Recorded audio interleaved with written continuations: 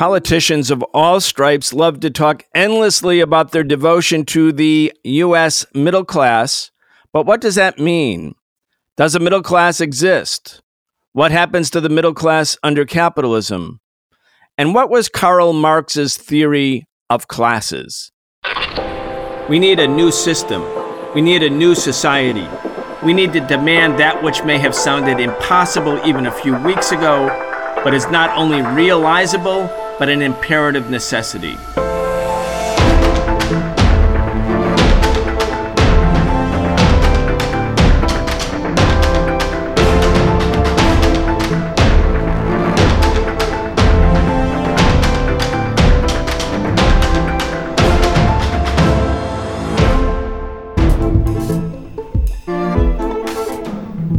Deepening unemployment, a looming wave of evictions, massive and widening inequality. There's no denying it. Capitalism is in crisis, and capitalism is the crisis.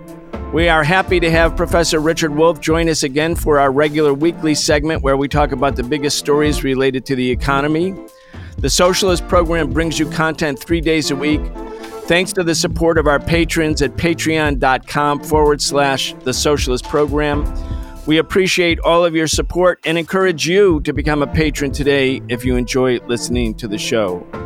Richard Wolff is the co-founder of the organization Democracy at Work and the author of many books, the latest being The Sickness is the System, When Capitalism Fails to Save Us from Pandemics or Itself.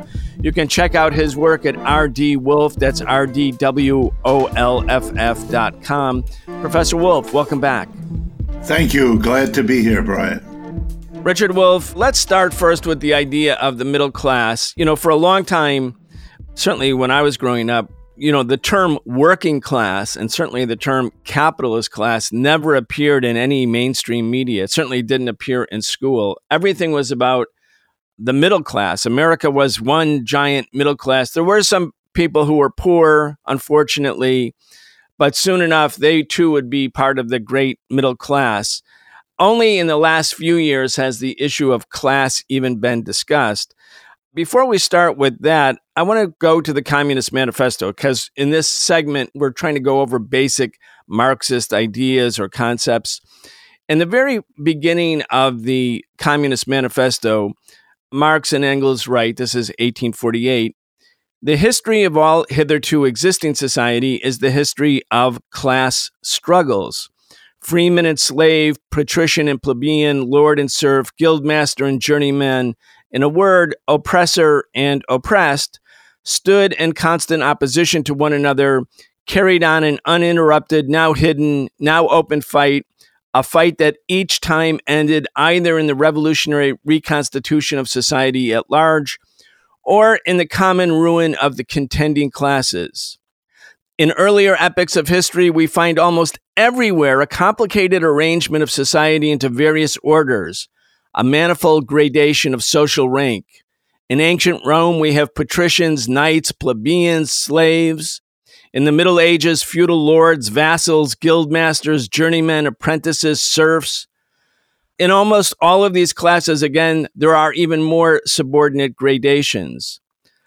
Our epoch, the epoch of the bourgeoisie, possesses, however, this distinct feature. It has simplified class antagonisms. Society as a whole is more or more splitting up into two great hostile camps, into two great classes directly facing each other, bourgeoisie and proletariat. So if you're reading Karl Marx, you think, well, there's lots of classes in times of antiquity, in the Middle Ages. Capitalism simplifies it. No talk at all about the middle class as an important class. Anyway, let's just talk about how Americans view the issue of class or the issue of middle class compared to, say, the Marxist approach to this issue. Okay, good. It's one of the most important questions in social theory and social analysis, and it hasn't dimmed in its importance for a long, long time.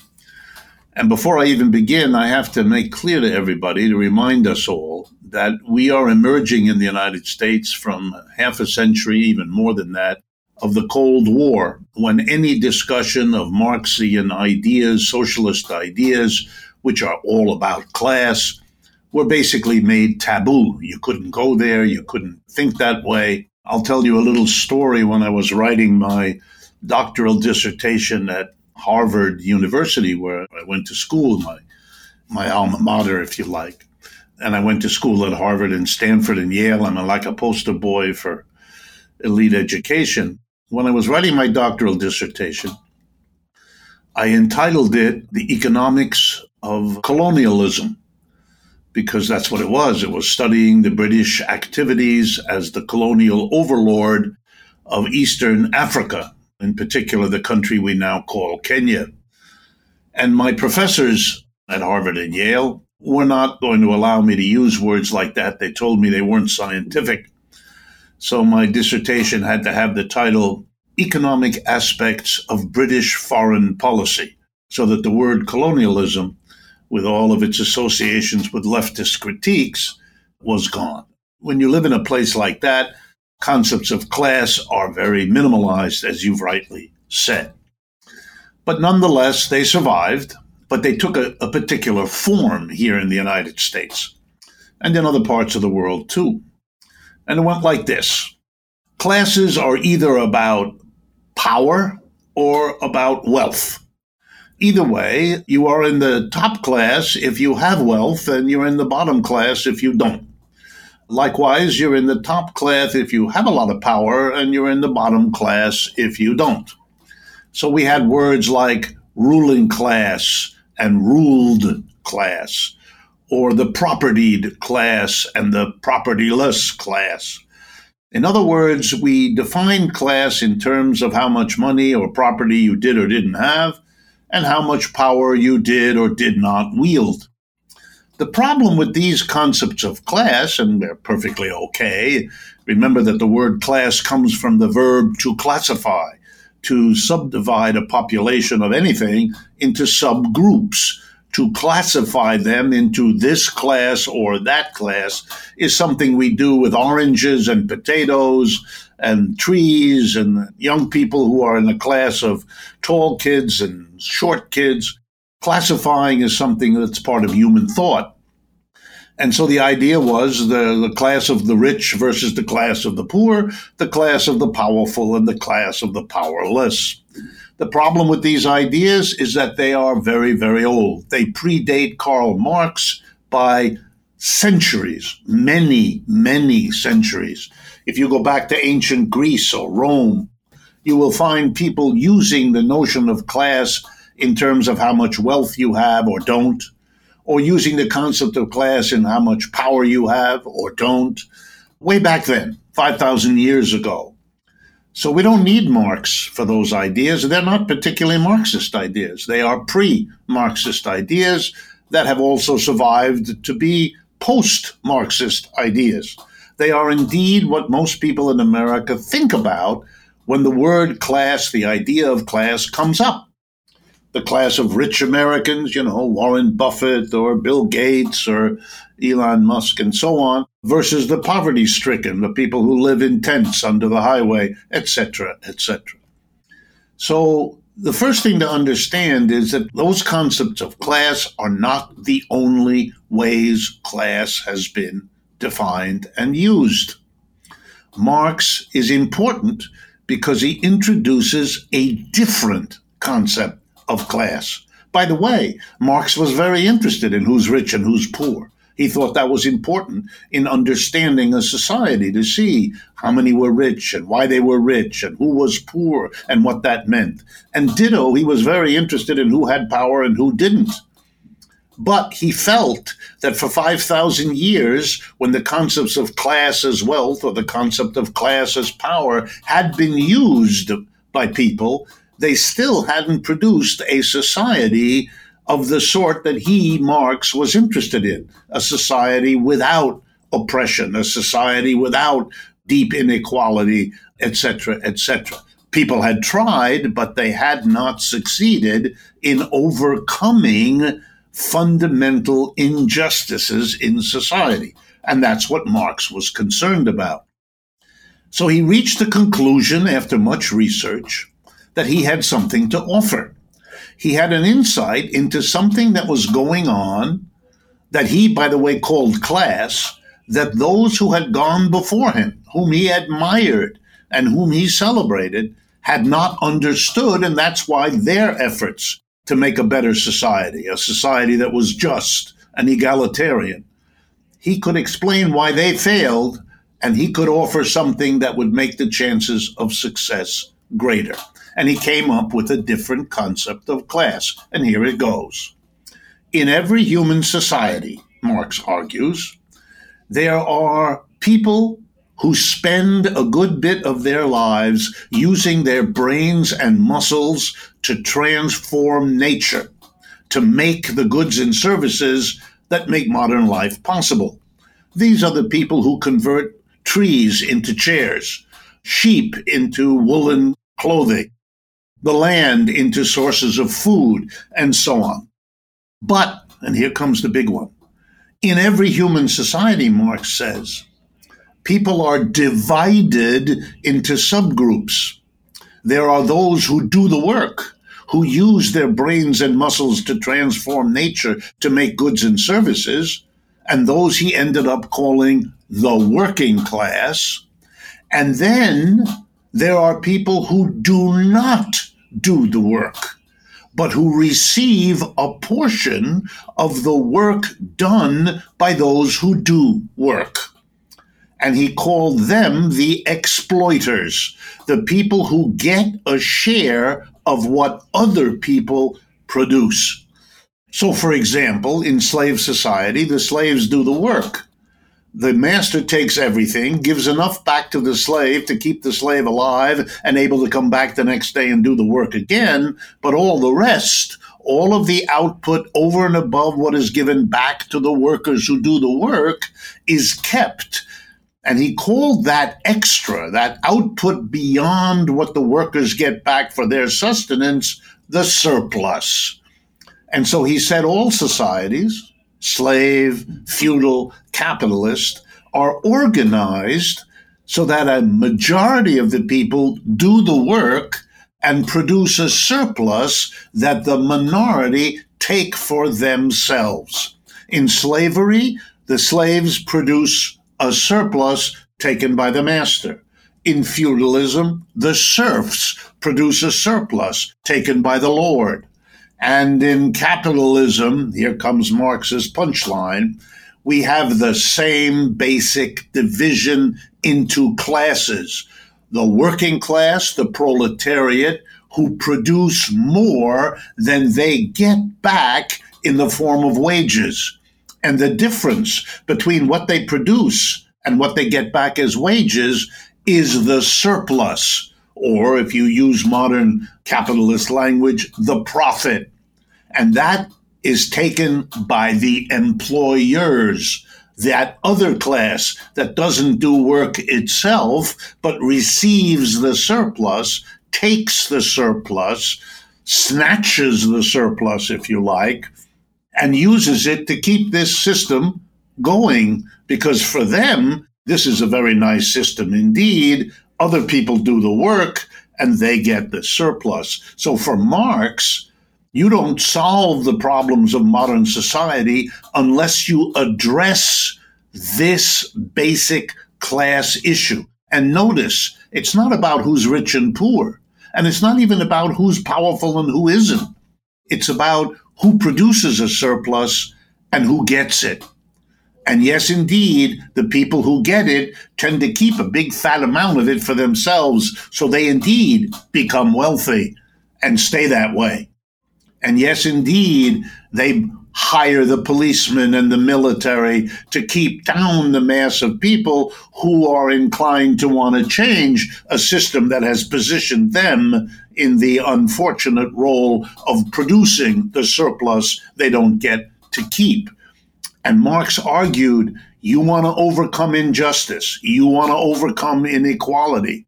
Well, then you've got to address the class structure by which he meant this arrangement of production in the factory, in the office, in the store, where a tiny group of people, the owner, the board of directors, have all the power, have all the authority, and collect into their hands the surplus produced by the majority, the employees who don't get to keep the surplus their labor produces. If you don't change that, Marx argued, you will not be successful in the future any more than you have been in the past to establish a society based on liberty, equality, fraternity, democracy, and all the other goals that progressive human beings have always supported. One big important part of Marx's analysis, Marx and Engels, both in the manifesto and in their other works, has to do with how it came to be that a part of the population, the majority, would agree to go to work every day, and back in the 19th century for very long days, 10, 12, 14 hours, and sell their ability to work for wages. At the end of the process, however, when the products are sold, when the profit is realized, they get none of it. They only get enough in the form of wages to be able to, eat and provide shelter and clothing and come back the next day to be exploited once again. The only way that this process could exist would be that that part of the population had little or no property of its own. There was no other way to sustain individuals except by selling their labor to a capitalist.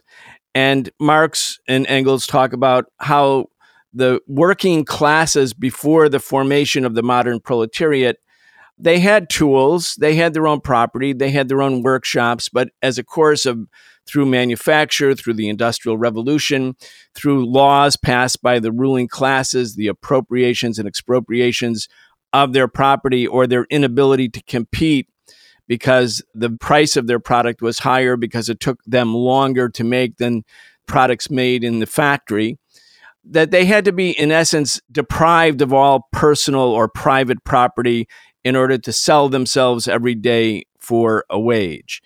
And Marx in Capital talks about how this was actually a very, very brutal process, and the disciplining of people who formerly had some degree of independence, even in the Middle Ages where the serfs were, in essence, land slaves. They couldn't leave the land, but they were able to keep some part of what they produced. And as you said, the feudal lord took the surplus.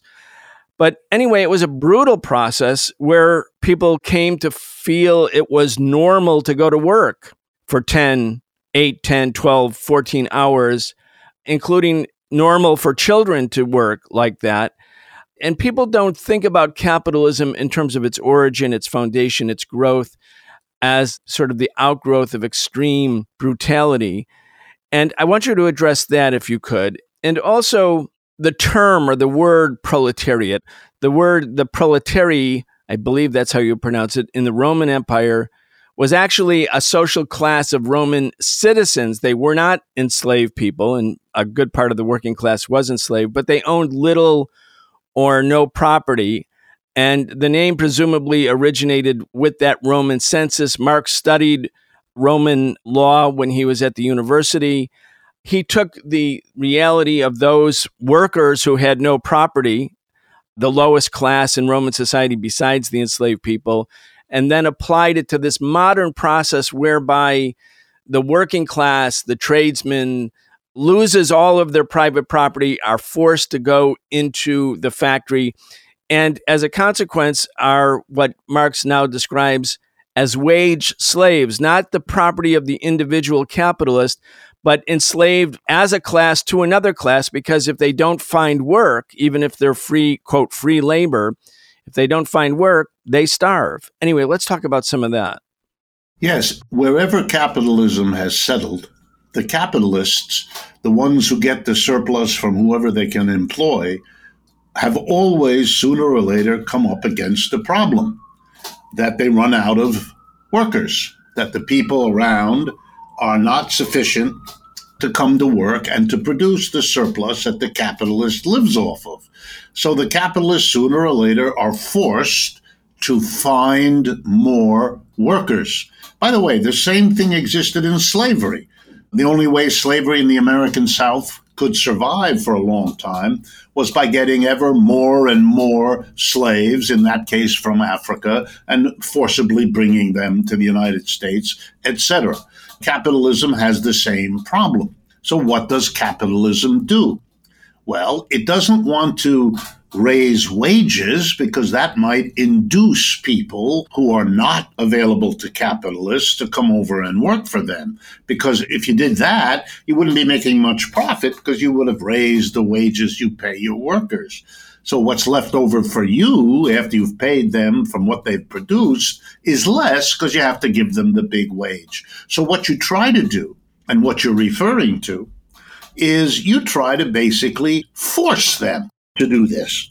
And the way this was done in country after country, and by the way, it's being done that way right as we speak in many parts of the world, is you destroy whatever other economic systems there are in your environment. What this meant for capitalism most of the time was to destroy rural villages. Whether you call them peasants or you call them farmers, it doesn't matter. People living often for many generations on the land, working the land in village groups or in the family group or in a household group. The farmers and peasants live from the produce of the land. What you do is you deprive them of their land. Then they can't live. Then they cannot survive. And their only option is to go work for the capitalist, which is what the point of it all was. Towards the end of the first volume of Capital, Marx spends an enormous amount of that book explaining what he called the enclosure movement, how this was done in England, where modern capitalism gets going back in the 17th and 18th centuries, how they literally destroyed the mass of the farmers, who were the bulk of the British population at that time, in order to make them no longer able to live off the land. So they had to move into the towns and cities and offer their labor for sale because there was no other way for them to survive. That has been going on around the world. As capitalism spread everywhere, it encountered the same situation. In modern India, right now as we speak, you can see that process, people leaving the countryside because it isn't viable anymore and moving into the cities and working for Indian capitalists. You see the same thing in Brazil as people come off the land because it's no longer viable and have to work for capitalists. Typically, the capitalists use their power to donate to the local politicians, whoever they are, to get them to speed the process, to pass laws that make farming difficult or expensive, and so to basically destroy the rural economy and build up the urban industrial proletariat, if you like, capitalist system. And that's a brutal process. It lasted for centuries. It has been going on, for example, in places like India, literally for several hundred years. And it has happened wherever capitalism has existed. Its beginnings in England, right up to the present. It has killed huge numbers of people because many of the folks could not make the transition. They got sick when they got to the city. They got sick when they lost their farming capabilities. The number of dead and violently destroyed communities and families is more numerous than anybody can count. It is a very tragic beginning. Marx himself once wrote that capitalism comes into the world dripping blood from every pore because of the violence with which it was established and the way it had to destroy others. But as Brian said, the basic point was, don't give people any other option, and then they'll come and work for you. And to see that in play, I can give you an example from the United States today. Conservatives across this country, particularly supported by the business employer class, is trying to take away the $300 extra for unemployed people to help them cope with COVID that were passed over the last year or so. Why?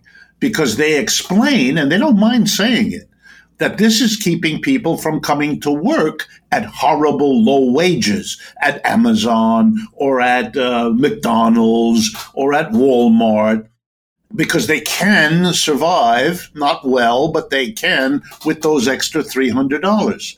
So without shame, the business community wants to take away the $300 because that will take a lot of working people over the edge, and they'll have no option left but to come and work for $11 an hour or $9 an hour, which is what the businessmen and women want, so that they can recoup some of their losses from COVID by squeezing the working class. If Marx were alive, he'd point to that and say, see, that's what this system does. It's organized to maximize profit. But profit is that surplus that goes to a small minority of the people. To have a system that focuses on profit, as ours does, which makes profit, to quote the system we live in, the bottom line, the top priority, is to make the system work for that very small minority that gets the profit into their hands. The vast majority, the employee class, they don't get the profit, they produce the profit for those other people that Marx wanted us to understand is a different class. So that the solution, and this is really important, for Marx, whatever you do about equalizing wealth, about democratizing power, if you don't change the relationships of production, the relationship of employee to employer, your project of a decent society will fail. That was the mistake of those who went before. Marx's contribution is, in order to get equality, liberty, fraternity, and democracy, you have to radically democratize the workplace. No more producers of surplus on the one hand and appropriators of it on the other. The people who make the surplus, here we go now, have to be the exact same people who get the surplus they have produced, and who together, democratically, one worker, one vote, decide what to do with the surplus they have produced. When you do that, you will have created the foundation and the basis for the good society, and that which socialists have always said is their objective. And of course, Richard, if employment is guaranteed, if the society says your right to a job or to a basic income that parallels or is the same as a decent paying job, if that's a guarantee, well, what worker would go, say, to Amazon to work where you work 8 or 9 or 10 hours a day and you pick 1,200 items off of a shelf as you run around a warehouse, and you are suffering so many injuries because every second of your day is planned, timed, coordinated, and computerized and tracked with algorithms. Like, what worker would go work there if you had a guarantee of employment somewhere else? Meaning, the material basis for changing the way work is organized will be radically transformed when workers actually have options and have choices, and when they have a guarantee such that they are no longer completely dependent on someone like Jeff Bezos or whatever capitalist you want to name employs them. That's such a big difference and will be, I believe, the material basis for the reorganization of work. Absolutely. It's one of those things where it's as if you said, look, we're not going to let anybody's income go below a certain amount, which in a way was a little bit what they tried to do with those extra $300 for the unemployed over the last few months. Look, part of that is correct. You're giving people a bit of an option. It's basic decency in a society where the wealth of the wealthy is grotesque. It is the least you could do. But when capitalism is under the gun, when they are not making the profits that they want, all the niceties, all the decencies that they even espouse in church on the weekend disappear. And they do the same brutal disinterest in the suffering of most of the people in the community that they attack in other countries, but are blind to when they do it themselves. And so, yes, there would be many steps have been advanced by workers to give themselves more options so that they do not have to take the abuse that the capitalists will dish out to them if given half a chance. Look, it used to be, let me give you a parallel. There used to be teachers, and I've been a teacher all my life, who wanted to be able to deliver corporal punishment to kids in school, to students, to pupils. And they insisted that this was the only way to keep discipline. The only way to teach was when someone acted up to beat them. And it was the reality in schools for a long time, until a movement developed that said there has to be a different way of working out your relationship in the classroom. You cannot beat children. Just like we had to say to capitalists, you cannot employ 6-year-old people to work in your factories. We don't care what your argument is about how you need it and the system will fall apart. We've heard all of that before. And guess what? We got rid of corporal punishment in the schools, and we got rid of child labor here in the United States. And the capitalists who told us it could never work were wrong. It works just fine. The schools still have problems, and so do the workplaces. But we were able to get rid of something that capitalists found convenient, but that we don't need at all. And when the capitalists didn't have it, they found alternative ways to solve their problems.